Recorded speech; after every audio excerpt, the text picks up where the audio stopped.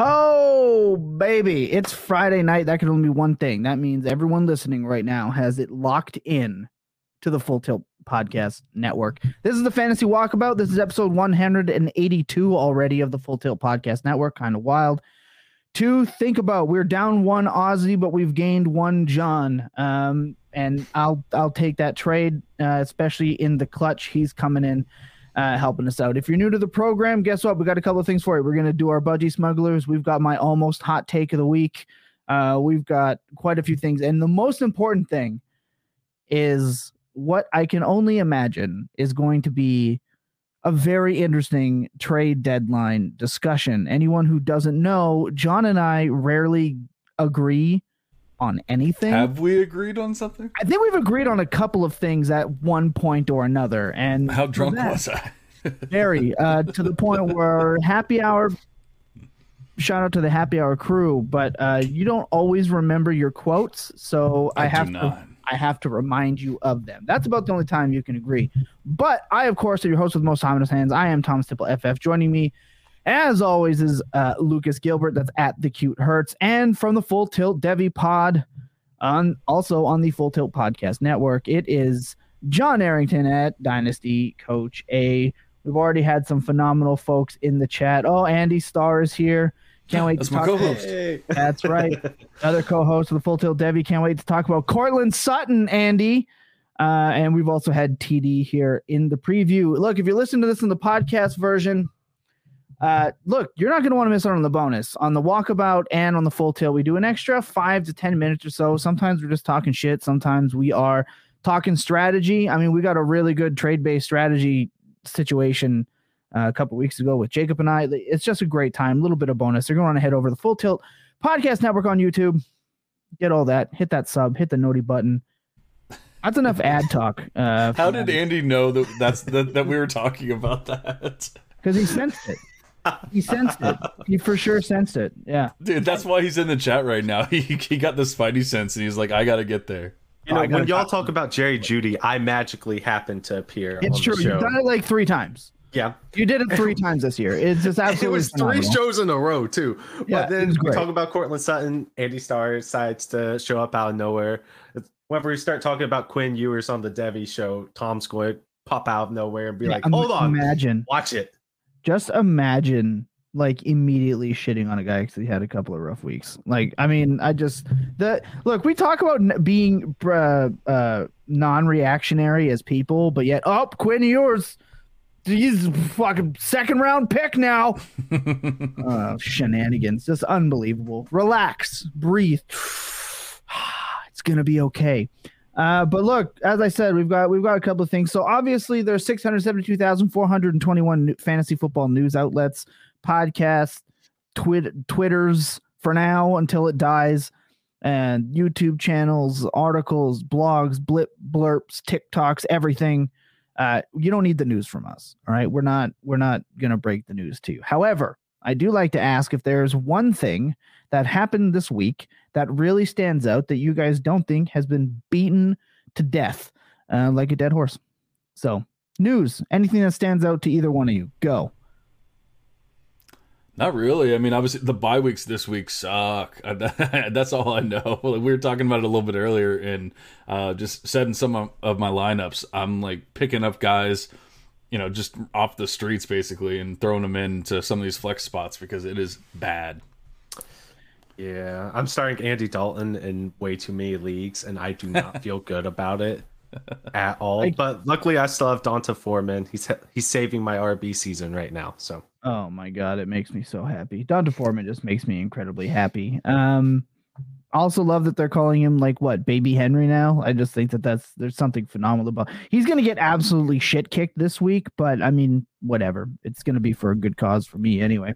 Yeah, but it's 2 years in a row that he went from basically nothing to I don't want to say a league winner, but good enough to get you into the playoffs, keep you afloat, that kind of thing, and that is very valuable. I went from last place to mediocre, so I'm taking it. He's got 2 rough weeks that I don't want to play him, right? Baltimore and Denver, don't want to play him. Then a bye, so you can't play him. But then Seattle, Pittsburgh, Detroit, weeks 14, 15, and 16. Lock it in. You play him on those weeks. Absolutely lock it in. But that's about it for the news. I don't really need to know anything else other than that. Other than the fact that you mentioned Andy Dalton, I find it interesting that there's rumblings and people wondering why Jameis Winston's not playing. Like, I think it's so weird that they're just set on sticking with Andy Dalton just to ruin Chris Olave's season. It's infuriating. I mean, it sucks, but I mean, they both suck. Like, it's not like I least feel like people are like, oh well, Andy Dalton sucks. We got to get Jameis in here. Then they put Jameis in for a week, and they're like, oh shit, we got to get Dalton back in here. Wait a minute. Did you all just agree on a quarterback take? Oh yeah, damn it! I think it's the first time. No, that one's obvious. That one's obvious. Yeah, that one's too easy. No, you gotta take the small wins. Wait. Wouldn't Jameis Winston technically be a hit because he had one top 12 season? Wouldn't that count as a hit within your whoop-de-doop-de mythological somewhere out there in another universe format? You drafted I don't remember what he did in his rookie year. It was not a hit in his rookie year. It was he wasn't a true not hit. A hit then. He wasn't a true hit. Wait, you have to hit in the rookie? I cannot. No, I guess not. Wild. I'd say by the second year to be a hit, you gotta hit by the second year. Interesting. I don't remember what year was a 30 for 30 year, but I think that was his third year. Maybe 2 points per game. Actually, I think that was his fourth year because he was cut after the 30 for 30 year. Like his best year in fantasy was the year that the Bucks were like, all right, we're done with you because he threw fucking 30 interceptions. Oh, he was really bad, but now I gotta check. I don't know why this. That's his fourth year. Yeah, because they didn't re-sign him on his rookie year contract. And it looks like we also have a question or a comment. Yeah, I saw Matty B's. Give me 1 second. Now I gotta go there just because I need to. I'm on a mission now to prove John's thing is false. Let's see. Oh no, he wasn't. He wasn't a QB1 until 2018. Okay, there you go. Fair enough. Yeah. Then he is not a hit. He's not a hit. All right. I'm just going to keep bringing it up now every time. Every single player. My almost hot take. Win now team that should still be very good next year. We just need 24 first and second for Ramondre and Ayuk. I would. Yeah, I think I'm leaning towards that. I traded a 24 first straight up for Stevenson not that long ago. So I think if there was any 23 picks in here, I'd probably be out, but 24 picks, as much as like I like the class, it's very top heavy, so I'm not saying just like throw away your 24 picks, but if you feel like this is going to be the difference, then I'm all for it. I feel like you can get those 24 picks back. Like I feel like you can get it back. You have plenty of time. That's going to be a big theme throughout this episode, I imagine. Anyway, look, we're going to get on to the Budgie Smuggler of the Week. However, something I like to do is, make an almost hot take of the week. And it kind of ties into Tom Lee's Budgie Smuggler, which I will read because he's not here. So John just gets to sit here and look pretty. He doesn't read show sheets. Anyway. Yeah, he doesn't read show sheets anyway. But look, my first almost hot take was that Isaiah Likely was going to finish as a top 10 tight end, I believe. He was number 9, I believe, in that week. So I'll take it. If it was top 3, then I failed miserably. But that's why it's an almost hot take. My hot take this week is that Kendall Hinton will finish as a wide receiver 3. Now, you might think, why is that hot takey? Because he's scored like 9 points one time ever. But Vegas funnels targets inside, and Jerry Jeudy's already been ruled out. He's already done. So, and Hamler too. Yeah, and Oof, oh man, Hamler's so depressing. He does not want to be anywhere near Russ. So yeah, Kendall Hinton. I'm actually putting him in more lineups than I want to admit. It's really depressing. I get it. Like it's hot because he's not good, but I feel like a wide receiver 3 is not hot enough. I mean, that's like, why it's an almost hot take, John. Oh, okay. That's a good point. Hot take of the week. All right. See, folks, what we did there is we introduced John to the bit, and he walked right in. I did, but. Not in my league. Not in my league, dude. That's what means it works. All right? That means the bit works, and I love that. We're going to take a quick break. When we come back, we're going to do our Budgie Smugglers and get right into the rest of the epi. Sit tight. I think mine is really dumb. No, we love it. You're taking us in very different directions. I look forward to a third different direction here. I'm not going to be able to get through this, and this is going to derail the show. I think all of these guys... When was it railed? I think all three of these players. I think all three of these players are washed like a hamburger that was cooked in the dryer. That's good. I love that. So, all right. I think I derailed Tom a little bit too much on that.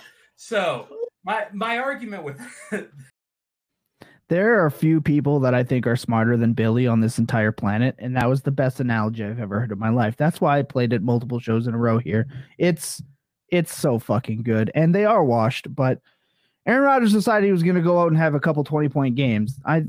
Their dynasty value is still washed, but leave it to us to say something, and then all of a sudden they go blah, blah, blah, blah, and they come back.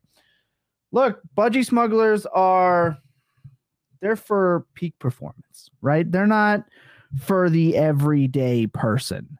They should be. That confidence can come just by putting a budgie smuggler on. You just have to be brave enough to do it.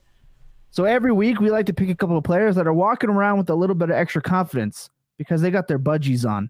They're packing full heat. Doesn't matter if it's hot, cold, doesn't matter. Tanned, not tanned, waxed, not waxed, doesn't matter. The budgie is out. Budgies are out. Confidence is up, and they are strutting into whatever stadium they need to let everyone see the glory that is their budgie smugglers. I swear to God, you guys need to sponsor this fucking program. Please reply to an email. I have sent way too many to get a budgie smuggler sponsorship. The world needs to see Tom Lee in a full tilt budgie. All right. And I swear he'll do it. What would it take to get you in a full tilt budgie? Me? Yes, I need to know. If they emailed me back, I would have that budgie on in no time. I am a retired professional wrestler. Do you think it would bother me at all to walk around in a Speedo?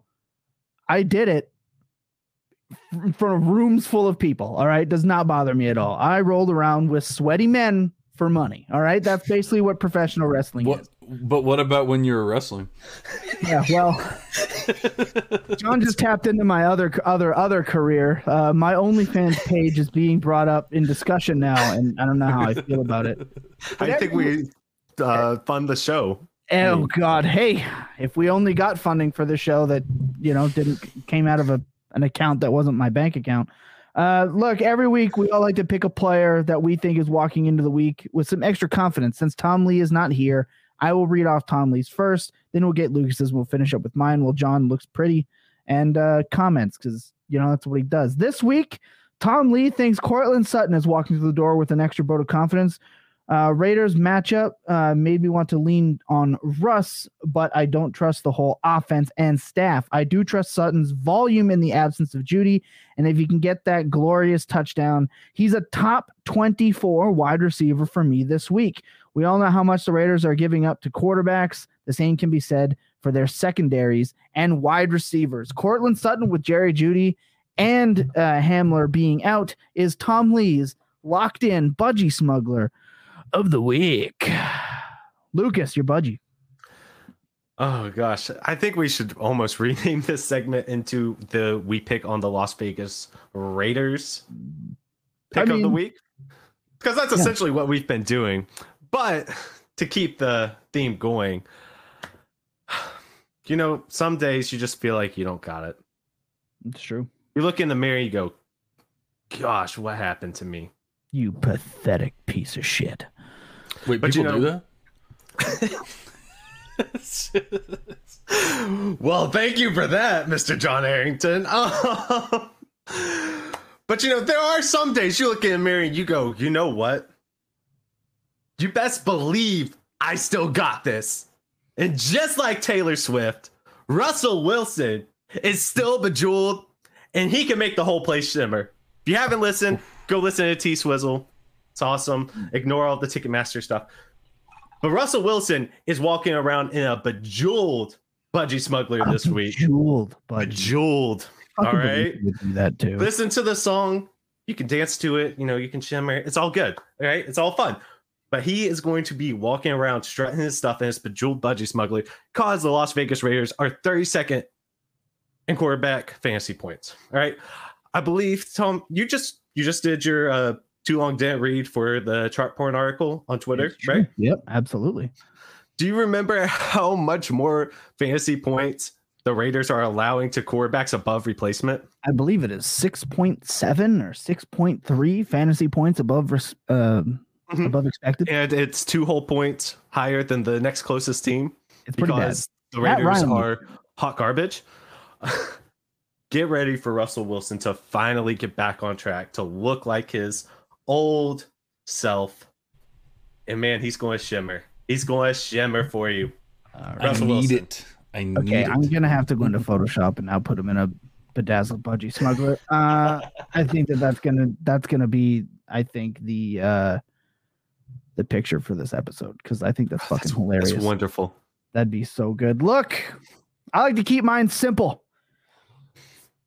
Minimal analogies, but look, sometimes in a man's life, or anyone's life really, you think things are going just fine, and then all of a sudden, whoop, whoop, whoop, whoop, your knee gets blown out. It's gone. Your knee it's just toast. And everyone leaves you on the corner for dead. And then your team goes out and trades for an absolutely elite running back like Christian McCaffrey. Well, this is the story of Elijah Mitchell, who's been injured, had been injured, lost his job. I mean, they went out there and they took his job. And guess what? Bye week came and went. Didn't matter. Elijah Mitchell is my budgie smuggler this week. That man is rolling through with confidence like none other. His cojones, not only intact, but they have grown in size. He has needed a size up on his budgie. The Cardinals are the least efficient defense against running backs, giving up a league-high 119% receiving fantasy points over expected. That's going to be great for Christian McCaffrey. Phenomenal. He could go nuclear in the passing game. However, I believe the Cardinals are going to get absolutely bounced in this game. Mitchell outtouched and outgained Christian McCaffrey in his first game back off the bye. He posted an 87.3 rushing grade on PFF last week. Most importantly, he outtouched Christian McCaffrey in the fourth quarter. A lot of people say that, they were ahead in that game, so that's why Mitchell was they were not. They did not take the lead until the fourth quarter. And Mitchell went out there when they wanted to grind down the clock. If San Francisco has a lead, that 87.3 rushing grade against the Cardinals is going to mean muy bueno points. A 10-point fantasy day out of Mitchell in this injury-riddled bye-week nightmare is about as good as you can ask for out of a backup. He went 18 carries for 87 yards. If you give that to Elijah Mitchell against the Cardinals, along with his 2 to 3 goal line touches that he saw last week, 10 to 16 fantasy points for Elijah Mitchell will win you a week. So that man is feeling confident. He's looking to build off of it, and he's looking to keep Christian McCaffrey on the bench as the highest priced running back by committee ever takes the field in San Francisco. There you have it. There's the Budgie Smugglers, Courtland Sutton, Russell Wilson, Elijah Mitchell. And don't hear what I'm not saying. Look, I'm out there fighting against the people that were talking shit when I said that San Francisco is not the best landing spot for Christian McCaffrey. All right. I'm fighting those takes. And then guess what happened? The bye week happened when everyone said it was going to be a 90%. No, it wasn't. All right. There's variance. Accept it.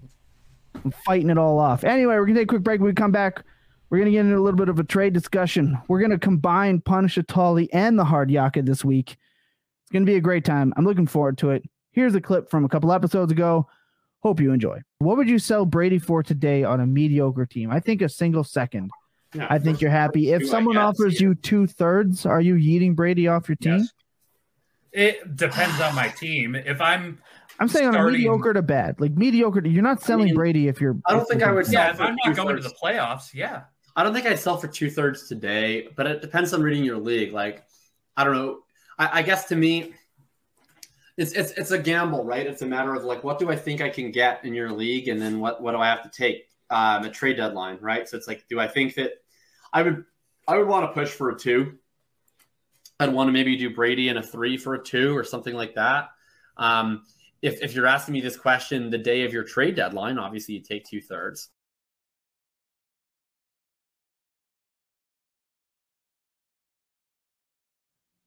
Yeah, Brady's tough, man. Brady, Rodgers, Stafford, all guys impossible to really get a gauge on their value on. And that's one thing we're going to talk about today. Obviously, trade deadlines, some have happened already, some are coming up. Some leagues don't have trade deadlines, and I think you're all psychopaths for that. Even though the Full Tilt Dynasty Invitational has no trade deadline. So I don't know how that ended up happening with how I feel about no trade deadline leagues, but there you go. It happened. That was one of the first things that we ever talked about on the midweek tilt pod. Was your disdain for a lack of a trade deadline, and how I feel, and correctly so, that there should never be a trade deadline in any dynasty league ever. Cap. That's full cap. It's like I don't understand. I don't understand how you could just like, oh yeah, no need. Like it creates so many. If people, if your excuse or if your argument is, oh, but then people are going to collude, people are going to cheat, then you have bad owners in your league. Absolutely. But my biggest problem with not having a trade deadline is that I feel like it actually hurts more people in the middle than it helps. Because when do you make that push? Like I feel like for people who are maybe I say this because of people like me. I am in 50 dynasty leagues. So for me, I like to know where I have a contender, a rebuild, a tear down, I'm not going to look at this for 2 years because it's a process. Like teams in those different categories, I like having a time cutoff. Like, okay, by this week, I can eat all, and then I can focus on all of this. So for me, being a middling team, if you're a team that's already bad, like already looking forward to next year, then the no trade deadline doesn't hurt you at all. It might help you if like a Paris Campbell, you manage to trade a Paris Campbell for a third in like week 16 because somebody needs it, right? In that aspect, I get it. But what's the real advantage? You can hose somebody completely for a middling Aaron Jones for like a first plus. Like I don't. I actually see it the other way around, because usually what ends up happening at least in the leagues that I'm in that don't have a trade deadline is somebody gets hurt, because injuries don't stop just because we're in the fantasy playoffs. And so, like look at think how strong the Cooper Kupp teams have been, and now he's gone. And if you had a trade deadline that was like, no, I mean, this is a little early for a trade deadline for in a dynasty league. You got like 4 weeks until yeah. So but it's not like it's going to be the last injury or the last issue or anything like that. So sure. If you're feeling really good about your team and then you have like 1 or 2 major injuries, then all of a sudden you're like, well, shit, what do I do now? And you go trade. But the thing is, when the rebuilding teams are like, all right, I have Tom Brady, or I have this insert wide receiver A here. And they go, okay, well, now you're going to pay a tax. Like the competing teams are the ones that get screwed, but they do it and they're fine with it because they're like, I'm going to go win this ship. And so they don't care that they're getting screwed. They go all in. They overpay for these players. It actually helps the rebuilding teams more than if you had a week 12 trade deadline and the rebuilding teams are like, all right, well, I guess Jacob just said it in that little clip. Well, I guess you got to take 2/3 because your trade deadline. Well, like, no, I don't want to take 2/3 for Tom Brady. I want the second. But here's the problem. All right. If someone's not paying you a second for Tom Brady in like week 14, the chances that he's going to pay you a second in week 16 is almost zero. And if at some point, if you're this contending team, if Cooper Kupp is the reason you won't win a championship, you weren't a favorite.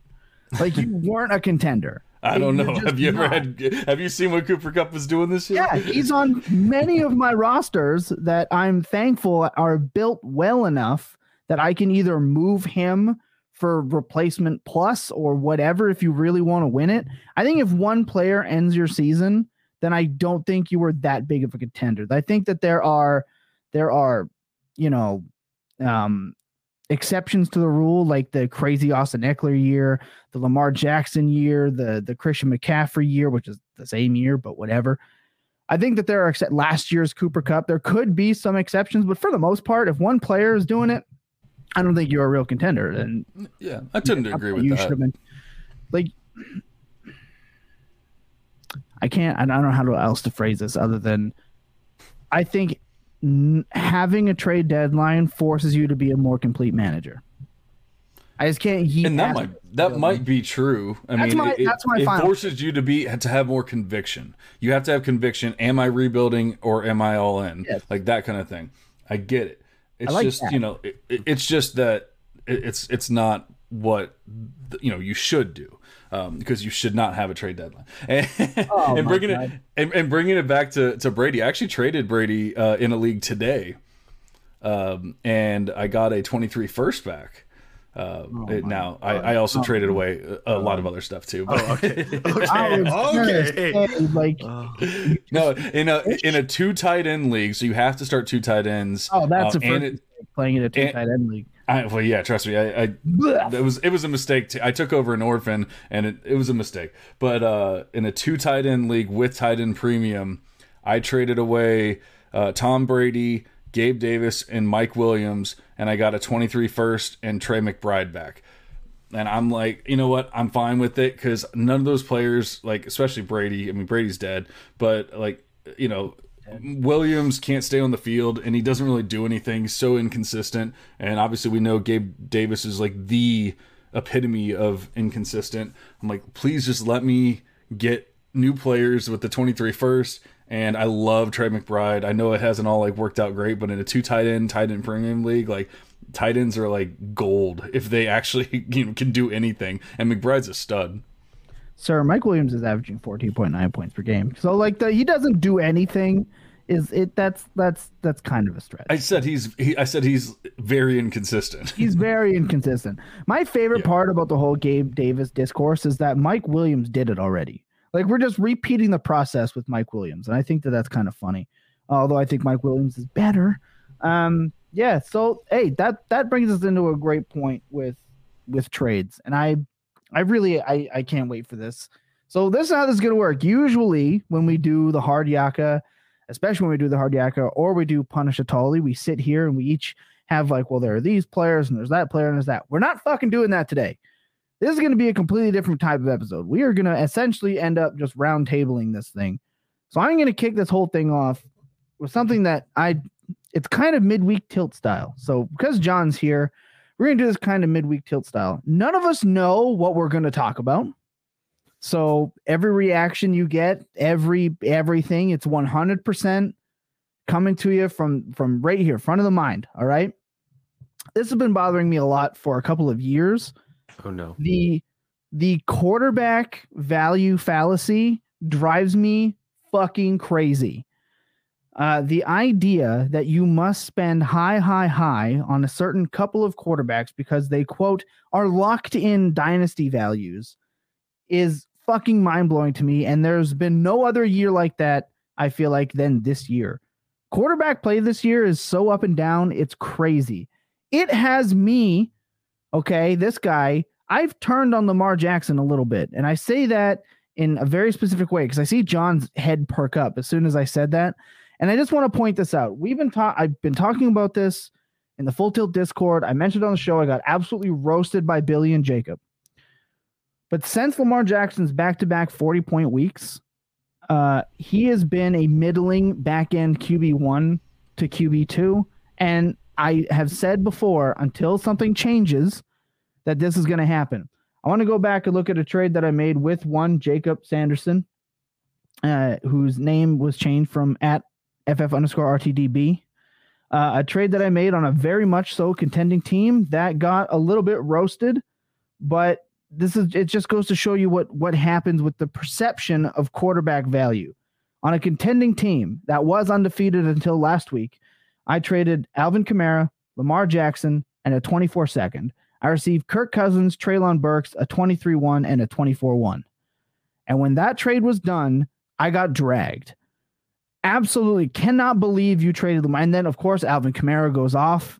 That one 40-point game he had just absolutely tears it up. And now I'm looking like a sad boy. But even some of these rushing quarterbacks at times have replacement value as well. And I was saying, you can go and you can trade Lamar Jackson for Justin Fields plus before Justin Fields took off. Now, I mean, even if you go to our friends over at Keep Trade Cut, Lamar Jackson still ranked higher than Justin Fields. So you might be able to still do something like that. John shaking his head because he hates Lamar Jackson as a person. No, you're finally just coming to my level. You're realizing that he was overrated. No. Here's the thing: he's not. What Lamar Jackson he extremely is. What Lamar Jackson brings to the table at any given week, he's mid as fuck. He's definitely not mid. What he can bring you at any given week is league winning. Sure, I think that his situation absolutely blows. I think I've said that. I cannot state that enough with how they have Greg Roman getting credit. Is the situation him not being as good as people think he is? All right. First off, sir, he's throwing to DeMarcus Robinson, the ghost of Deshaun Jackson. What about when he was throwing to Rashad Bateman and Mark Andrews? He was very fucking good, putting up 40 points. No, all right. So he had 2 weeks with 40 points, healthy players. Yeah. And he had a 12% touchdown rate. Like, it was never going to continue. It was the definition of unsustainable, basically. And then guess what? I'm screaming, people are like, he's going to be the MVP again. This is going to be an amazing season. I'm screaming regression, and guess what happened? He regressed back to mid. He's still the QB5 in points per game. So yes, because of those 2 weeks. But you said, he's done nothing since then. You would rather have Marcus Mariota in your starting position than Lamar Jackson. See, that I would never say, because. But I mean, if you're actually looking at points and trying to win games, you would rather have Marcus Mariota in your starting position right now than Lamar Jackson, the way he's playing. I don't think. Well, okay, no, because I don't think Marcus Mariota at any point can outright just win you a week by existing.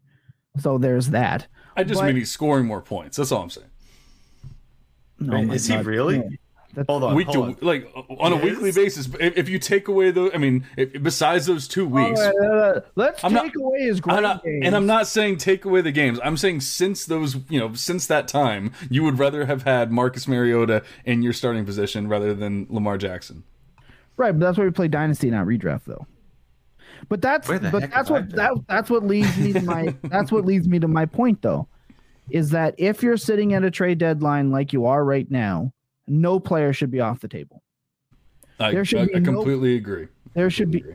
Holy shit, that's 2 in one program. Lucas, you're clipping, so you got to get these ready. I don't think any player should be off the table. Mm-hmm. So when I say you can move a player like Lamar Jackson for semi-replacement, because we don't know if it's going to turn around, that might come back and bite me in the ass because maybe he goes to, I don't know, let's say the Giants with a guy like Dabble or somewhere absolutely phenomenal where Greg Roman's not around. Because that dude fucking hinders that team so much. Just, oh my God. You ever watch the Baltimore Ravens run a crossing concept? They have a receiver and they're like, this is the target for the game. And then you look, they do the overhead shot, and 3 wide receivers and a tight end are all standing within a yard of each other. And you're like, why? Fucking why? It blows my mind. Anyway, this isn't going to be a 3-hour long Greg Roman shitfest. Anyway. But I think that I just want to list off a couple of players, all right, that I think are movable at this point that can still help you win a league while expanding. And this will help someone like John who thinks that a no trade deadline is the way to go because it piles up your assets. It allows you to be more flexible. You can be more water, right? You have liquid assets, and we like that. I think Jalen Hurts, I think Lamar Jackson, I think Kyler Murray, all yeetable. But I feel like Kyler Murray is frowned upon right now, which he's an absolute buy. Which is weird. People are like, "Oh, Kyler Murray sucks now," and they don't want to pay up for him. But yet, he's outproducing Lamar Jackson, and yet people will still be like, "Oh yeah, Lamar Jackson MVP." So who are you moving these people for? Because you're bringing up these names, and whenever we're talking about, we can't ignore the fact that they can win you weeks. I understand that you can find that baseline value at other quarterbacks. Kirk Cousins is gross to talk about, but he's having a decent year. He has a very solid baseline. He's not making your team lose, but he's also not giving you those weeks to where he makes up for deficiencies on other parts of your roster. Sure. And so that's just something that kind of concerns me. It's whenever I think about my teams that have usually won it all, it's because there's that one player, no matter position, who can go out and win you those weeks. And I think that as long as you're getting those players to fill in for that sort of baseline, just whatever the position may be, quarterback is really tough this year. But as long as you have those players, then that's what helps you out the most. Like if I'm on a contending team, I want Lamar Jackson. Sure. Like, if I truly feel like that's okay, that's a good one. Let's talk about Lamar Jackson. Okay. Here's one for you. Lamar Jackson, Trevor Lawrence, a first, and I don't know, insert Gabe Davis. Who would you rather have? Right now, Lamar Jackson. See, I disagree. So wait, you're saying Lamar Jackson versus Trevor Lawrence, a first and a player? Yes. You think you can get all that? Dude, yes. Lamar Jackson's a 3x1 player. Like he has been forever. Maybe after week 3. No, I mean, just dynasty values change so quickly, man. I just don't know. Like I agree with you after week 3, but now the market, and that's what I said. But the market still shows that Lamar Jackson is still rated as a top 5 dynasty quarterback. For whatever your personal preference, at this point, I'm eating personal preference out the window. Okay, at that point, I don't care about that. What I care about is net market value. That's what matters. And whether you want to go to DLF, whatever you want to go to Keep Trade Cut, whatever you use, whatever Discord you use, if you want to use Fantasy Points, shout out Fantasy Points Media Group powering this program. If you want to, which you should be going to Fantasy Points. If you want to use Dynasty Nerds, if you want to use whatever market you want to use, Lamar Jackson is there. He's in that top 5. He just is.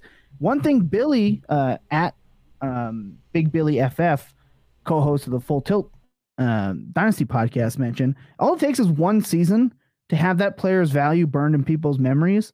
And maybe that's happened with Lamar Jackson, even though he was on pace. He was still on pace last year before Hollywood Brown went out and then he got hurt. I think he was the QB5 on the year or some shit. He can do it, but the situation doesn't have to be perfect. Awesome.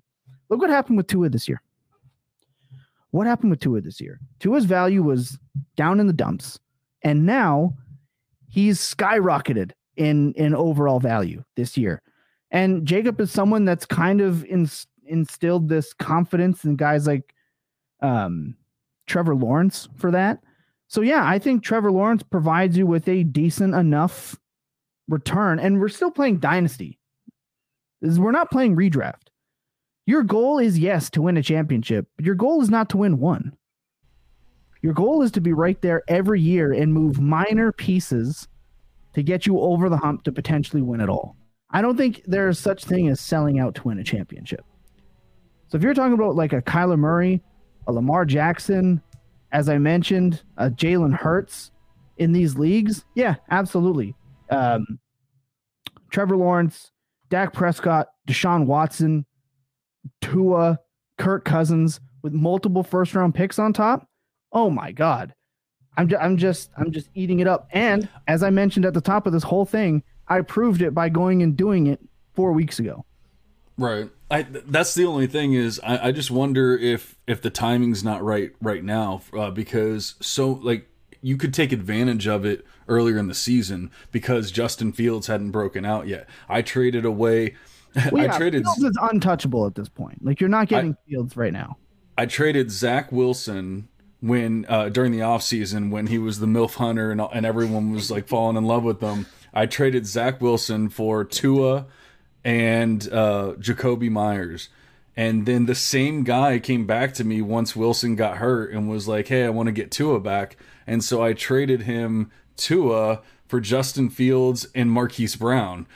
And now he literally came back to me this past week and said, hey, can I get Justin Fields from you? And I was like, first of all, dude, I'm right next to you in the standings. Like we're both in the playoffs. So why do you think I'm going to give you Justin Fields? But more importantly, like you can't afford Justin Fields right now.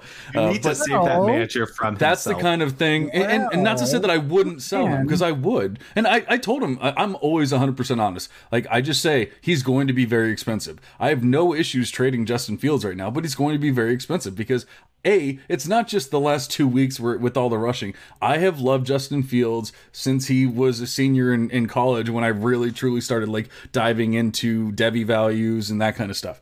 I had Justin Fields as I had Justin Fields as my QB1 in the class, and I still do. So it's not even that there was a reason why I traded for Justin Fields, even though I thought Tua was gonna to be good, but that was earlier in the season. before all these breakouts, I feel like it's a lot more difficult to trade a Lamar and get that kind of return. You're not going to get Trevor Lawrence a first and Gabe Davis. Like that just seems.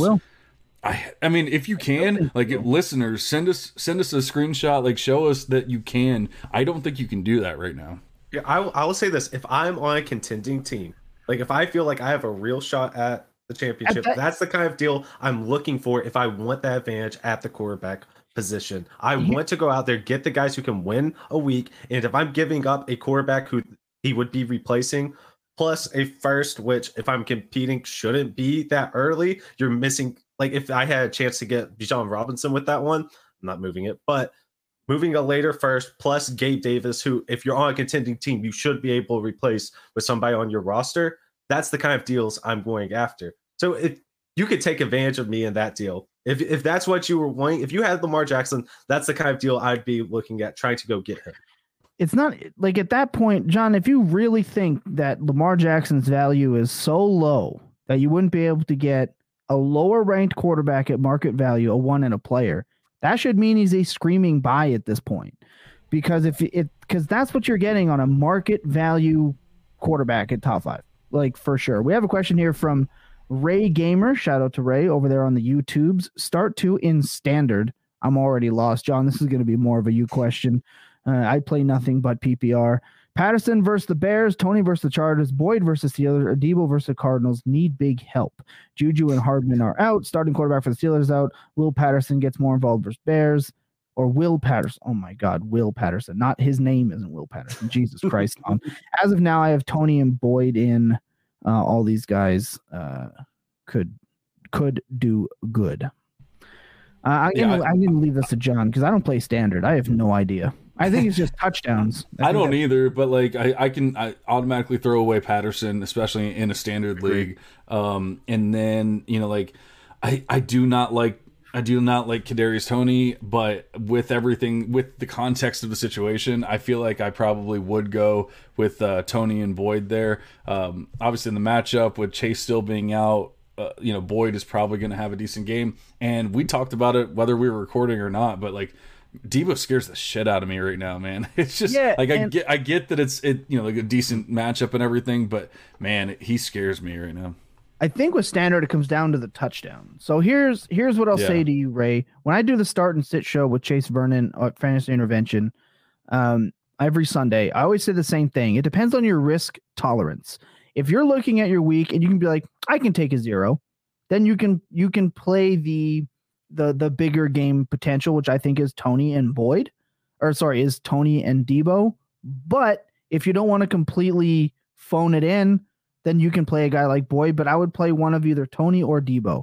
My 2 picks would be Tony and Boyd, and I would leave Debo out, but I would leave one of those mega explosive players in that lineup and just roll with Tyler Boyd in there no matter what, and I would just yeet Patterson. But it comes down to your risk tolerance. We've seen Boyd have a multi-touchdown game already this season. Absolutely. He definitely has the upside there. I can't picture Debo having a multi-touchdown game anymore with CMC there.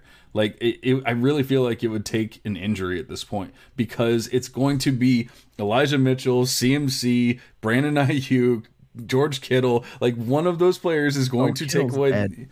Oh, I know Kittle's dead, but he can still score a touchdown every once in a while. Like, I've always been out on Kittle like that. I literally have a hashtag that I created that says never Kittle, but like But man, I just don't see a multi-touchdown game, and like you said, when in a standard league, you're looking for multi-touchdowns. So. Yeah, I think you're looking for the. Or big you're looking play. for touchdowns. I mean, you're looking for the big play, and Debo can definitely give you that, a broken tackler too. But I'm not 100% for sure right now, but I'm pretty sure Debo is about to get shadowed by Byron Murphy by the Cardinals if he plays, and that's why I would go with Tony because it's still a Patrick Mahomes offense, right? And Tony's just good, man. Like for all the shit he took in the process and the Giants trading back and then getting Tony and all the shit and then all the young Joka and the bitter old men complaining that he has a life outside of football and then getting traded and his hamstrings magically healing, whatever you want to use. The guy's just sick at football. Like he's just fucking good. So I would definitely play Tony and I would play Tyler Boyd. Lucas, anything different? I mean, I think you kind of nailed it right on the head. Yeah.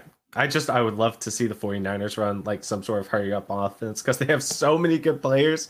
I just want to see them get as many opportunities as possible, and they're all just cannibalizing each other, and it makes me sad. Oh yeah, it's big. That's sad. okay. Big sad panda over there a little bit in 49ers land. But no. Don't worry. It's going to be 40-point games from McCaffrey every week. Get out of here with that. Most expensive our running back by committee ever. I'm really glad I got to fight back with that one. I quote tweeted someone for the first time in like my life as like a fire back on a take that I got dragged for, and it felt really good.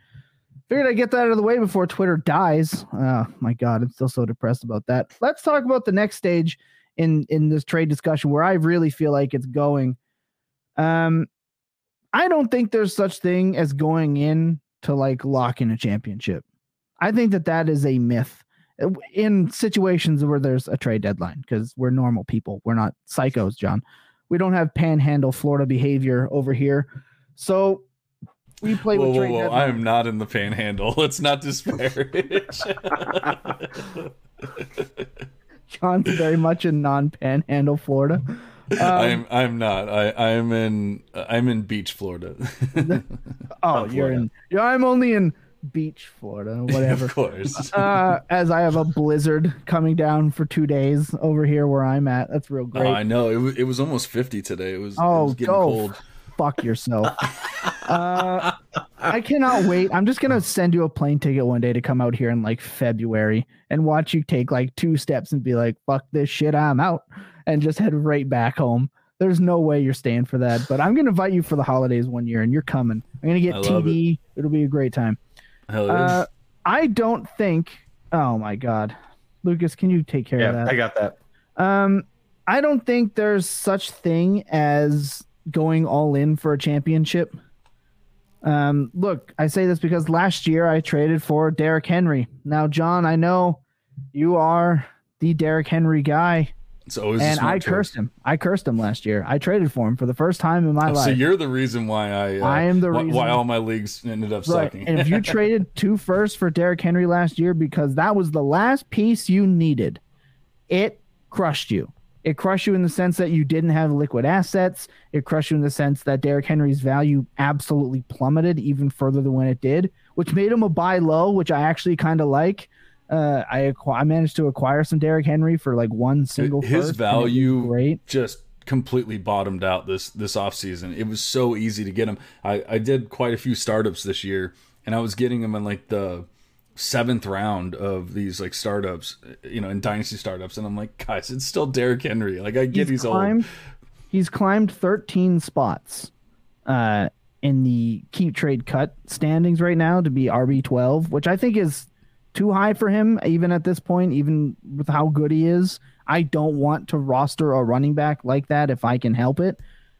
But if you bought him low, I think that he's a great piece. But I just wanted to mention that I don't think there's such thing as like a locked-in guaranteed. Well, of course, you still have to have some luck, and like there was a guy I got into a big argument with in one of my startups. And he just went completely top heavy, Justin Jefferson, Josh Allen, love it. Like a couple other like stud players. I forget, like CMC, I think it was. But he had no depth whatsoever. Like literally, you start 12 spots, like starting positions in that league, and he was starting Isaiah McKenzie and Nick Westbrook-Akine and stuff like that in his flex spots. And I'm like, dude, you're not going to do anything this year. Your team's going to suck. And he's like, look at these players. I have CMC and whatever, and we're going back and forth making these art. And I'm sitting there like, I played this game too long, and I know, I'm sorry, but injuries are going to happen, bye weeks are going to happen, and your team is going to suck. Well, I was wrong. His team has been amazing. He has not lost a single player. Like, everyone's healthy, everything's great, and he is in first place. And so, like, it just shows you, it goes to show, like, there, you can have the best team on paper and think that you're going all in, and then you get like 2 or 3 major injuries, and you're like, well, wait, my team sucks. Yep. Or you can be this guy and be the luckiest motherfucker in the history of the world, and you can just dominate. Well, now of course I think he did. No, he didn't have Cup. Never mind. He had Josh Allen and J. Jeff. So, like, he's still fine. He's still the luckiest person ever. What up, Nicholas? We got Nicholas Harley coming in from YouTube. Hope you're hitting that subscribe button over at the Full Tilt Pod Network. Hope you're having a good Friday night, man. And I think that's what it is. We're doing well, thank you. We're doing real well. Having a good little chat here, if you would. I just think so. The Full Tilt legal record. I was absolutely crushed in the finals by Billy, because I thought I had this thing locked in. It was whatever, and it was one lineup decision. I sat Derek Carr, who pulled his taint in week 15, and I played Stafford, and then Stafford twisted his ankle, and I lost by, and I kid you not, exactly what Carr's output was that week. I lost by just like under that. I would have won that week, and that was the championship. So you can have all the good players you want, but you still have to make a lineup decision and player decisions. Great night. I just traded Amon-Ra for Dameon Pierce. It hurt, but I was stacked at wide receiver. I'm assuming this is redraft. I'm so sorry if you did that.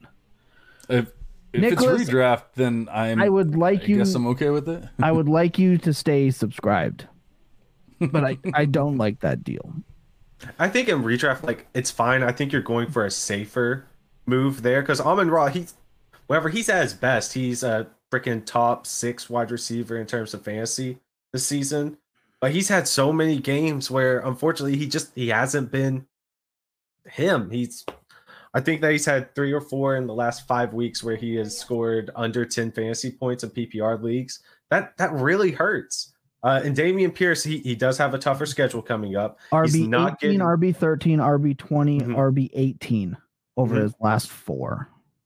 I mean, like I'm saying, yeah, full redraft, no keeper. Okay, all right. So I'm okay with it. You scared me, Nicholas. You got to be quick. All right, you got to be quick on the typing, because you almost gave. I'm losing heart palpitations over here. So I'm fine with that, especially like if you need RB help. That's a fine deal. I would have loved to have seen you try to get just a little bit more than Dameon Pierce. Look for somebody who has a more favorable schedule, but that's fine. Like you can survive with that. Yeah, but in redraft, not to say that you don't want to get like enough back or whatever, but like it's not going to kill him or anything like that. Correct. And if he's Studley, and Leonard Fournette is not healthy, he's on a bye, and he's possibly being replaced by Rachaad White. Oh, no, he's not. Rachaad White is literally the starter. And, have that same energy, the same love people had for that Rachaad White performance. I better fucking see it for Isaiah Pacheco, because Pacheco did the same thing. Pacheco is not good. Pacheco is not good, and he's not a receiving back. Shush. Oh, Rachaad White was such a receiving back. They had 22 touches with no targets in that game. No targets. Leonard Fournette is the 3rd most receptions in the NFL at running back. He's not losing his. I love Leonard Fournette. But I also love Rachaad White. I'm just saying there is a chance, and he's not healthy, and he's on a bye. So I like the trade now. I'm fine with it. I'm just saying that the Leonard Fournette, Rachaad White situation. If you were that excited about Rachaad White's performance, then you should be excited about Pacheco's 16 carries for 80 some yards in the Chiefs offense, because they both have receiving chops in college. They do. They both do. They both can do it. One team refuses to let their running back catches the ball if he runs the ball, which drives me nuts. But another team has a running back that Brady just loves to dump it down to. So I don't think Rachaad White's taking the important work away from Fournette, which will be the goal line, the 2-minute drill, that PPR spam. Right. That's what's going to matter. The difference is Rachaad White's actually a good running back, whereas Isaiah Pacheco is how do you say, not? You say that, but we'll see. He's literally Rojo. Like, he's a younger version of Rojo. That's all Pacheco is. Yeah, but he does have receipt. Like, if Jerick McKinnon got hurt, Isaiah Pacheco's catching the football, not Clyde. No, I don't believe that for a second. Oh, 100. I can't wait. Hopefully that doesn't happen, because I am embarrassed to say how much Jerick McKinnon I play every week. But I actually like McKinnon as a play this week. I think I'm gonna play in every week because he's just gonna catch the football. They're just that's all I give a shit about. Back to the question we're trying to answer here. Can you go all in for a championship? I think that you can make calculated moves to help your chances, but you don't need to be going after the short-term assets. You still need to be going after the assets that you would want even going into next year and to actually spend up to get those things. Like, don't go out and Derrick Henry, I have times he's the best running back in the NFL. Right, he has more risk. We don't know whether he's going to actually, tank. But if you're going to go that route, then go and get someone like Aaron Jones who doesn't cost near as much, or actually go spend up and get one of these nice young elite running backs to go in and try to fill. Because if you're willing to spend, actually freaking go all the way in. Don't try to get a cheap version or cheap production for a couple weeks. That's hard to say. That's hard to say, though, right? So you look at a running back like Nicholas Chubb. We love Nicholas Chubb. Nicholas Chubb, phenomenal player, great player. In 2020, if you were like, all I need is Nicholas Chubb, that's it. I'm in. Well, in weeks 15 and 16, he was the RB21. In 14, he was the RB7, which was phenomenal. And then he was the RB21 in the first week of the playoffs, which there's no guarantee that these elite players are going to show out at that point. There's absolutely no guarantee for it. So I think that I'm more willing to acquire smaller pieces to try to make that push than give up any elite piece. And I think that I'll stick with that no matter what. I would rather go and spend a second on Jeff Wilson Jr. this year than I would rather go spend a first and a second to go get Nick Chubb. Yeah, and I agree with you on that, but I think you can go get a player like a Garrett Wilson, who, is kind of like, people are really starting to fall in love with them, but maybe not everyone's fully on board yet. But he has a really good matchup or really good matchups in the playoffs. So you're buying an extremely young, very talented player who could help you this year, but is also going to help you for years to come. So you're not hurting your team, rather than going and paying like a first for a Fournette or, a Nick Chubb or whatever. Like, go trade. You can still trade your first, do that, but like trade it for a young, viable player that's still going to help you this year. And Garrett Wilson just like one example, but like there's plenty of players that you can go get right now that will help you this year, but will also help you in future years. It's one of those things where I would, even on a contending team, I'm just the type of person that I'm just trying to maximize my long-term value output as much as I can. Because I don't have teams. I'm not going to sit here and tell you that all my teams, we're locked in for the future. Like I'm not going to tell you that. Because I've got bad ones out there. It happens. It exists. Trust me, I'm in a league with you. I know. I see you in 11th place. So I'm doing that shit on purpose. All right, that's the difference. It's true. He drafted. I want to say like the best running back he drafted was like probably Pacheco or something like that. No, I think what is that? That's Dead Presidents, right? Yeah. The best running back I drafted was J.D. McKissick. Yeah, Stud. so we're punting. All right, I got easy. We'll get to your question. I got multiple firsts. All right, let's just take it easy there, QB boy. How well is moving those quarterbacks for value working for you? I haven't moved them at all, but I can guarantee I've played every single one of them. All right, after we answer this question, I have a question for you. Tony, Curtis Samuel, or DJ Moore easily. I'm assuming this is a PPR question, and that means it's not DJ Moore.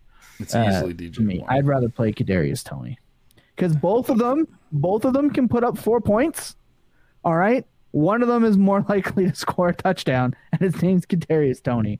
Baker Mayfield has been the worst possible thing imaginable for DJ Moore. Worse than what Sam Darnold was. That's not even disputable. That's fucking fact.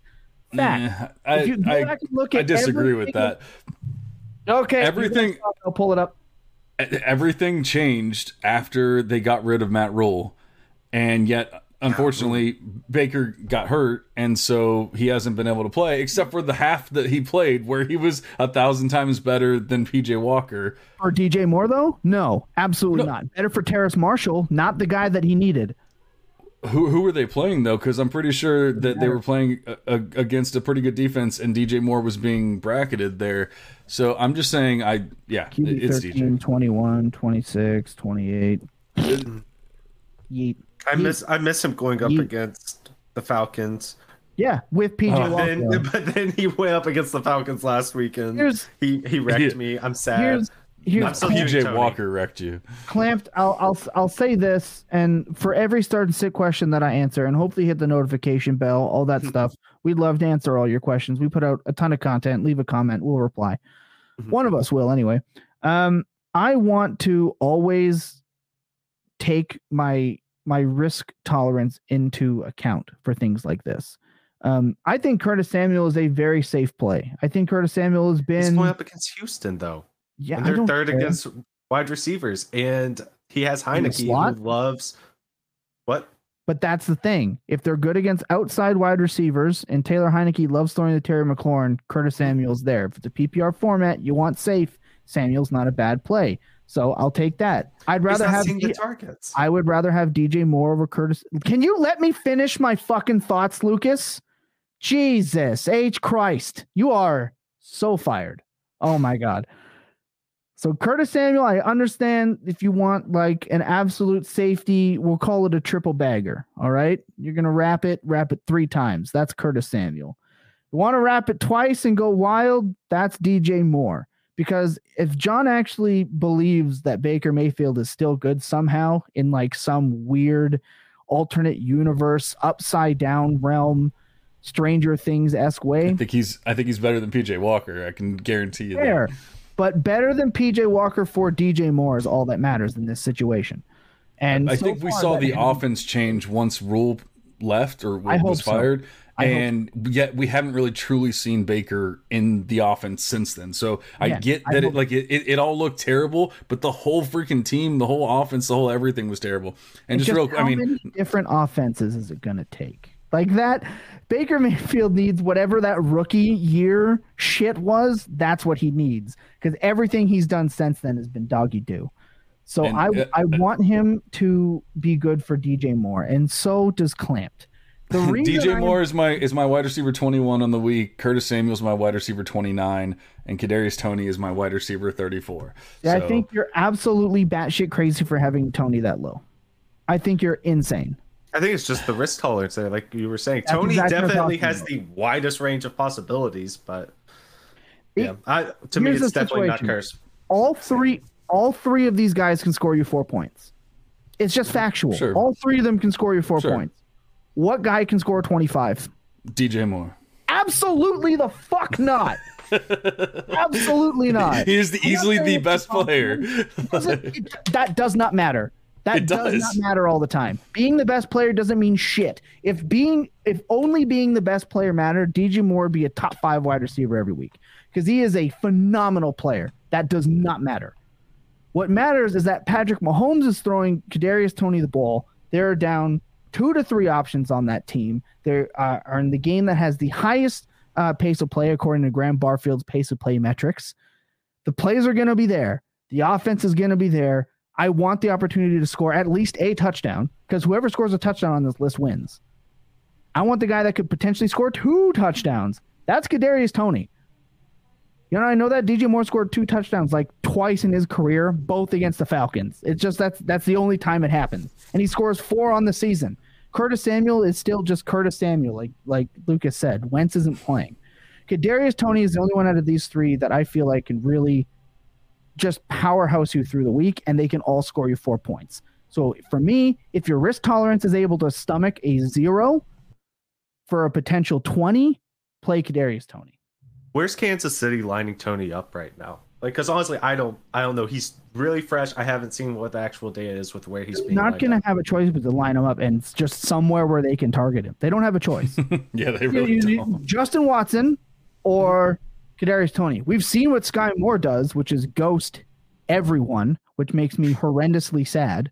It's also hilarious. Kadarius Toney played not a lot of snaps, but was still targeted and still scored. So remember when people were drafting Sky Moore at like 105? Sky Moore should have. Well, 105 was nuts.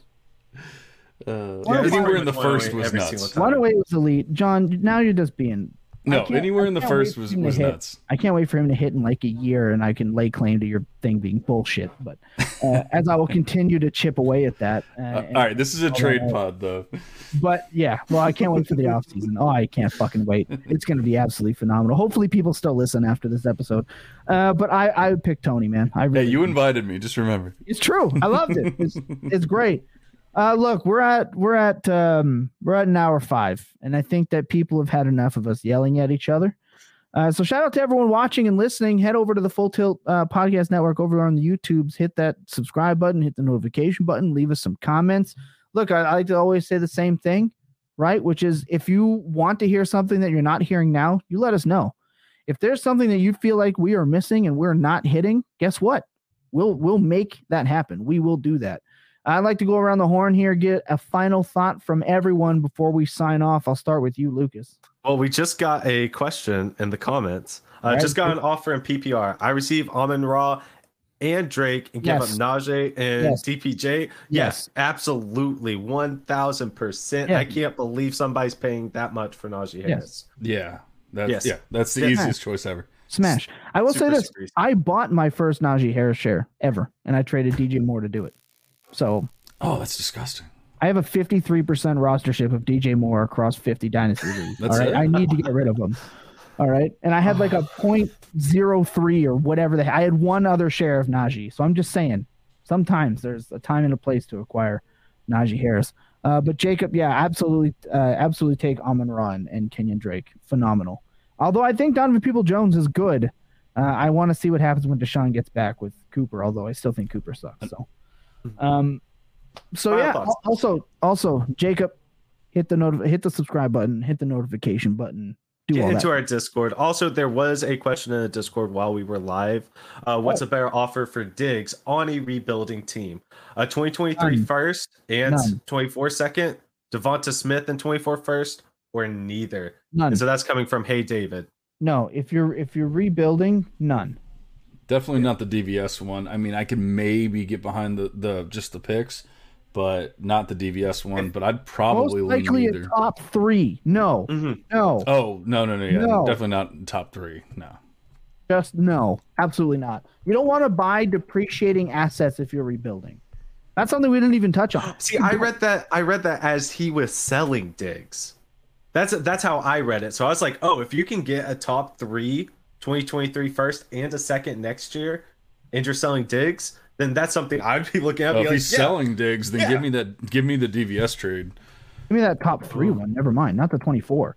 See, give me that 20. Give me that 23 one at a top 2 or 3. You know why? Because if you take one of the, so if Bijan goes at 101, and you're sitting there, oh no, I get Bryce Young or Stroud or Addison or Jahmyr all those Gibbs. guys. All those guys are going to have more value than Devonta Smith will next year. Period.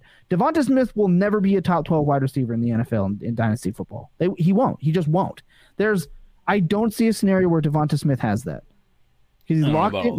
He's locked in with the Eagles. He would need a trade. He would need something. He need AJ Brown to retire. He would need to not have a team that runs the ball like they do, even when they shouldn't.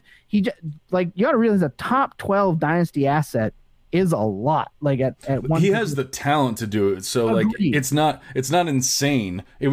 Something would have to change, but it's not insane to think that it can happen. Right, but I don't want to base it on like. I don't see the trades. I mean, if it's a top 23 first or top 3 23 first, and what'd you say, and a 23 second? It's a 24 second. It's a 24-2 and a 23 top 2 or 3 pick. I'm taking it. Yeah. Especially on a rebuilding. If he's selling that makes sense. If you take one of those 2 quarterbacks, bingo, bango, bongo. Don't buy for that though. Absolutely not. Yeah, especially if you're rebuilding. It's just as simple as that. You don't want to buy depreciating assets on a rebuilder unless you can absolutely score a Cooper Kupp who's hurt right for the year, or Derrick Henry who's hurt for the year, so you can retool for the next year. Then you buy hella low at replacement plus 100% of the time, in my opinion. I'm still buying Michael Thomas shares because I can trade like Paris Campbell in a third for it, and I'm like, fuck yeah, absolutely. There's just that. All right. So if there's no more questions, everyone, we absolutely. I have a question for you all. Okay. All right? to address what I think is my biggest weakness as a dynasty manager. My biggest weakness is I love young receivers. Who doesn't love young receivers? But I love young receivers before they start to produce. Wanting to buy before they actually get to that point to where, things are going good, and then you're having to pay multiple first for them. So I am a sucker for buying people like Elijah Moore. Sure. On these rebuilding teams, when do you actually buy these young receivers? Or do you not? Do you just go, I'm going to hold my picks, I'm going to take the shot that I have and move on? I'm going to steal one of the smartest people's takes. I think he's one of the smartest people on the planet, and it's Jacob Sanderson. Thank you. Who said shut up, John. Who said the same? Beth is what makes you smart, all right? Your whole thing is a facade. Skynet runs you. I created Skynet Beth. runs you. Doesn't that count? And now Beth operates on her own. She does That's not true. need you. That is very true. Skynet, and now you are worthless. Admit it. Anyway. I clicked the button that downloads the stats. That counts, right? It does. But Jacob said this: you don't pay draft capital for future wide receiver production. Period. You want if you're trading your draft capital, it's for players who are producing now. That's it. Right. Now, in this regard, I would go and I would trade a guy, not for Elijah Moore, but let's say John mentioned Garrett Wilson earlier. Trade T. Higgins for Garrett Wilson. Yeah, because you can get a plus. Maybe, but even if not, 1-for-1, I do that. We know what T. Higgins. I don't like 1-for-1 deals. They're just somebody's going to lose, So I just don't like it. Absolutely, but we know what T. Higgins' ceiling is. We don't know what Garrett Wilson's ceiling is, and we know that Garrett Wilson has a draft capital, and we know that he's a number one, right? All this stuff. We've seen what T. Higgins is without Chase, so we know what he is now. I think the important thing to do, there's no one answer, but if you really like young wide receiver, production, that's what you want to get. And I think it's smart. Like you're saying, you're trying to get them before they blow up. Then I think you either need to have a really good, solid process for finding out who the players, who the best prospects are going to be. Or you need to listen to the Full Tilt Devy podcast so that you can listen to people that have solid process and tell you who to draft. But I mean, obviously I'm being serious. You should listen to the podcast, yes. But I'm also, all joking aside, I think the biggest thing is look for perfect situations like Treylon Burks. Treylon Burks is a talented wide receiver that I believe in. He was my wide receiver 2 in the class. And yet he got hurt, and he didn't start out, but he was creeping up incrementally each week, and he was getting better, and then he got hurt. And then people are like, oh, he sucks, he's terrible, because he got hurt, he got turf toe. And then, if you had bought then, some point in the last couple of weeks, if you had bought him, you probably could have got him for a couple seconds, maybe, something like that. That's how you do it. So, the point is, don't go out and spend 2 first on a young wide receiver like Chris Olave. People are going to be like, oh, I want 2 first. Don't go do that. Either draft Chris Olave at 106 like I did, or go get a player like Treylon Burks, those kind of players where you can go, even maybe a David Bell. You can get David Bell for nothing right now, because he's literally done nothing. But he has Jacoby Brissett throwing him the ball right now. Jacoby Myers would be an upgrade. It would be an upgrade.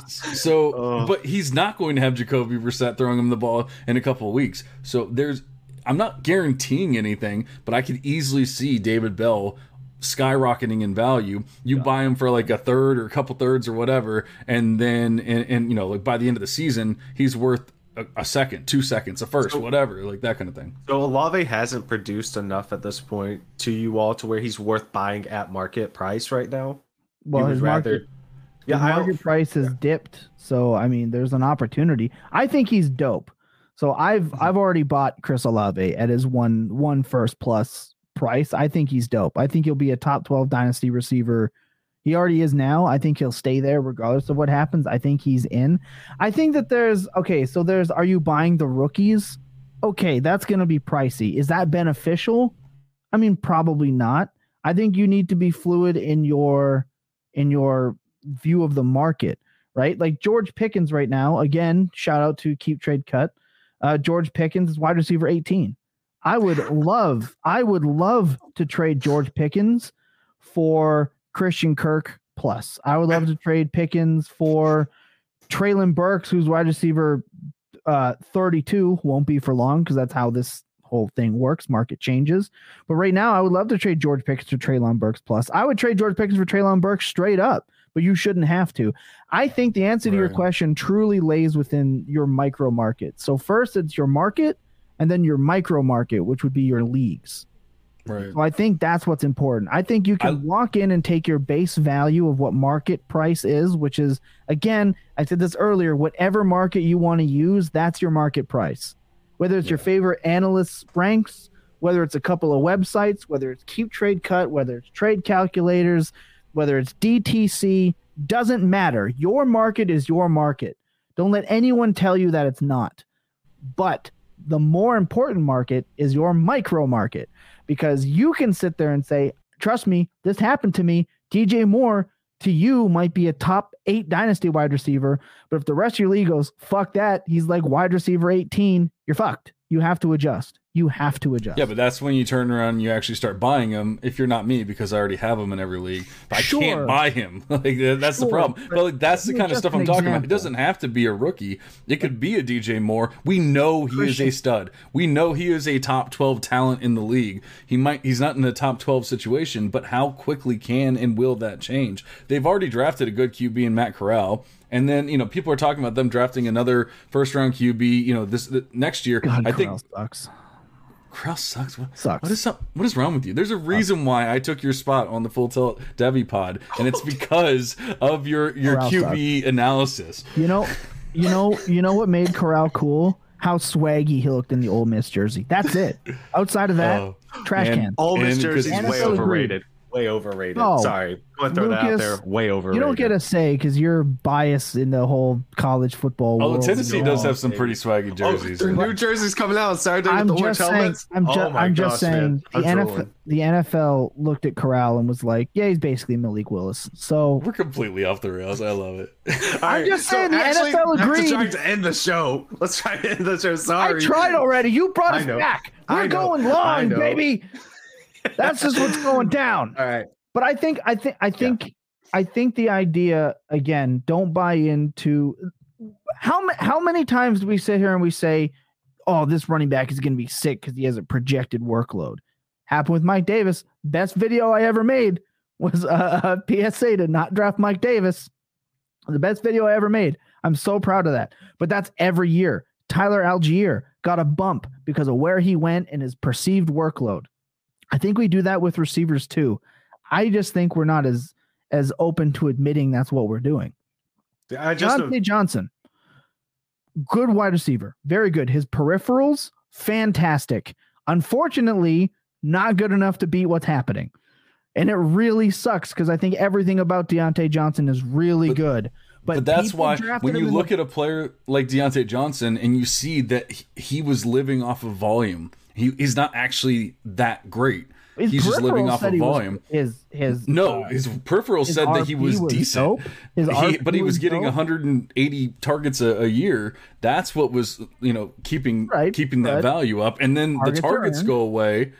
And then the targets go away because the volume went away. And what do you know? He's terrible. His targets are still good. Just the offense is dog shit. He has no touchdowns. He used to get like 16 targets a game, and now he's getting 8. People also again. That's what I'm talking about with perception, though, because I still think Deontay Johnson is good, and his target share is really good because targets are earned.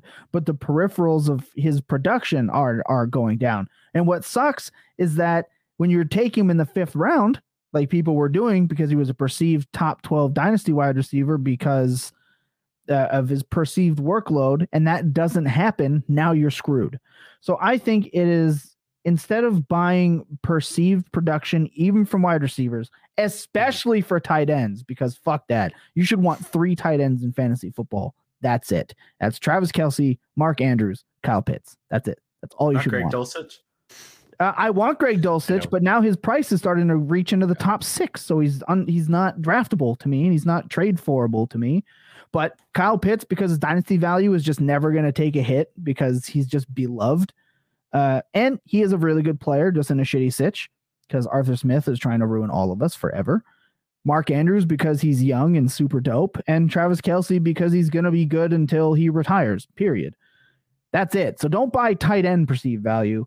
So the same way you look at tight ends should be the same way you look at wide receivers in that regard, in my opinion, for perceived value. But I asked the question because Rashad Bateman and Elijah Moore in particular, I mean, there's others, but those two really got me in trouble this season. And you can see it in a lot of my I drafted a lot of Elijah Moore last year. I do believe in the talent. I believe now they've moved him into the slot, so maybe it's going to get better, but it does not look great. But the thing is, when I realized that they were drafting Garrett Wilson, I was off the Elijah Moore train because Garrett Wilson's a better wide receiver. So, like, you have to look at stuff like that. I believe in Rashad Bateman's talent, but he went to a team without a QB. So, like, I can't love the player anymore. You have to look at stuff like that and actually use context. And, you know, context matters. So, you want to talk about Marquise Brown then and how good he was? And how he got better when he went to a better QB? He's on pace, actually, while he and Lamar Jackson were healthy. I hate to break it to you, but Marquise Brown was just as good with Lamar Jackson. No, he was like a top 6 wide receiver before he got hurt this year. And he was a top 6 wide receiver in Baltimore before he and Lamar Jackson both got hurt 2 years in a row. Yeah, I can pull the article I wrote and read it line by fucking line. The stats are all there to prove it. Period. But you said Lamar Jackson, so it can't be true. Yeah, exactly. You biased fuck. Jesus Christ. You're absolutely insufferable. You're an insufferable human being. But I love you for it. Again, I really hope people enjoyed us just yelling at me and John yelling at each other. This is what brings John and I together. I'm going to try to end the program. But on ending the program, I'll say this. Please do not buy for presumed workload. Buy situation, talent, and monitor the market and stay active in your leagues, and your trade deadline this year will be much more successful. I like John too. I like him. I think his takes are shit, but I like John as well. I think he's a good human, and I can't wait to meet him in person. Love you, Andy. In Canton. It's also why I brought Andy on. I'll Venmo you in a little bit. I think that there's a revolt going on in my own brand that I need to squash somehow. I'm not just firing Lucas. I might be cleaning house after today's show. I don't know. We'll see.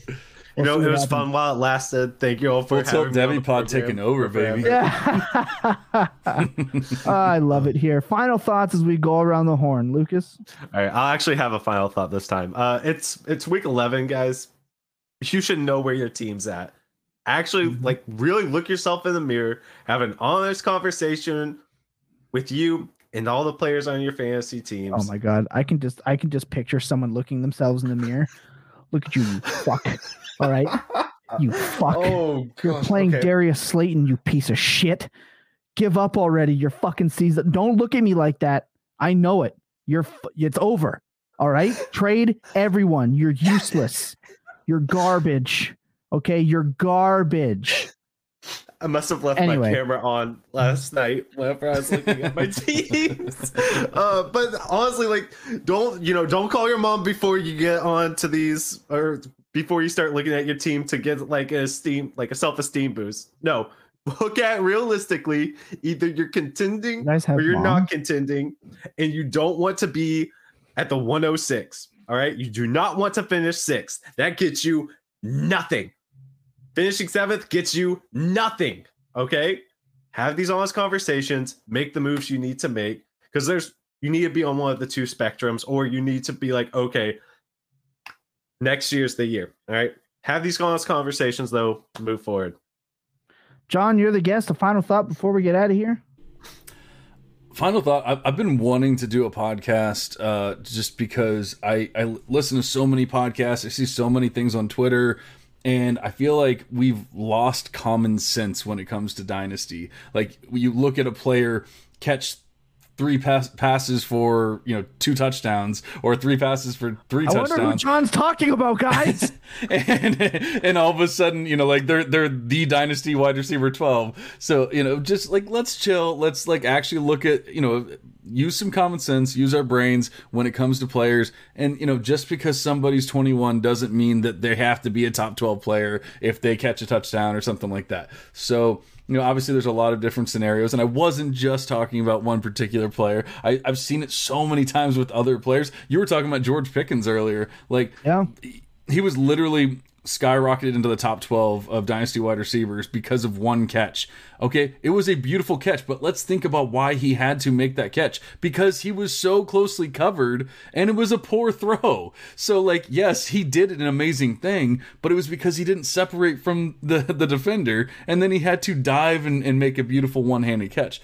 It's great that he can make that kind of catch, but let's think about why, and and maybe not skyrocket them into the top 12. But that was my rant. I might just do a full pod on it because I really do think that there's a lot to talk about. I can't wait to the off season, John. Like, we're gonna ramp up to like 5 pods a week. I have a feeling, and you and I are gonna do 3. I can't wait. Absolutely.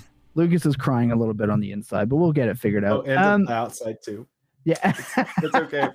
My final thoughts are this. If you're looking around your league, okay, and you're wondering why no trades are getting done, I'm going to steal my final thought from my pod on Tuesday, all right? Because I think it's still relevant. I think it's still very important. This is very important. If you're looking around your league and you have to text all your friends and all your group chats and all your league chats about how everyone in your league sucks because they don't know how to trade, the problem is you. The problem is not the league. The problem is you.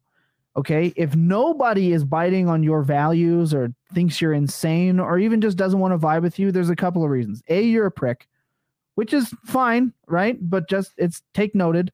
At the end of the day, the problem is going to be you. Your values are clearly not in line with the league's. Why are you staring at Lucas right now? Because that's where my camera is. Yeah, that's where my screen is. Fine. I'll do it right burning here. A hole in his shirt. I'm the problem. It's me. No.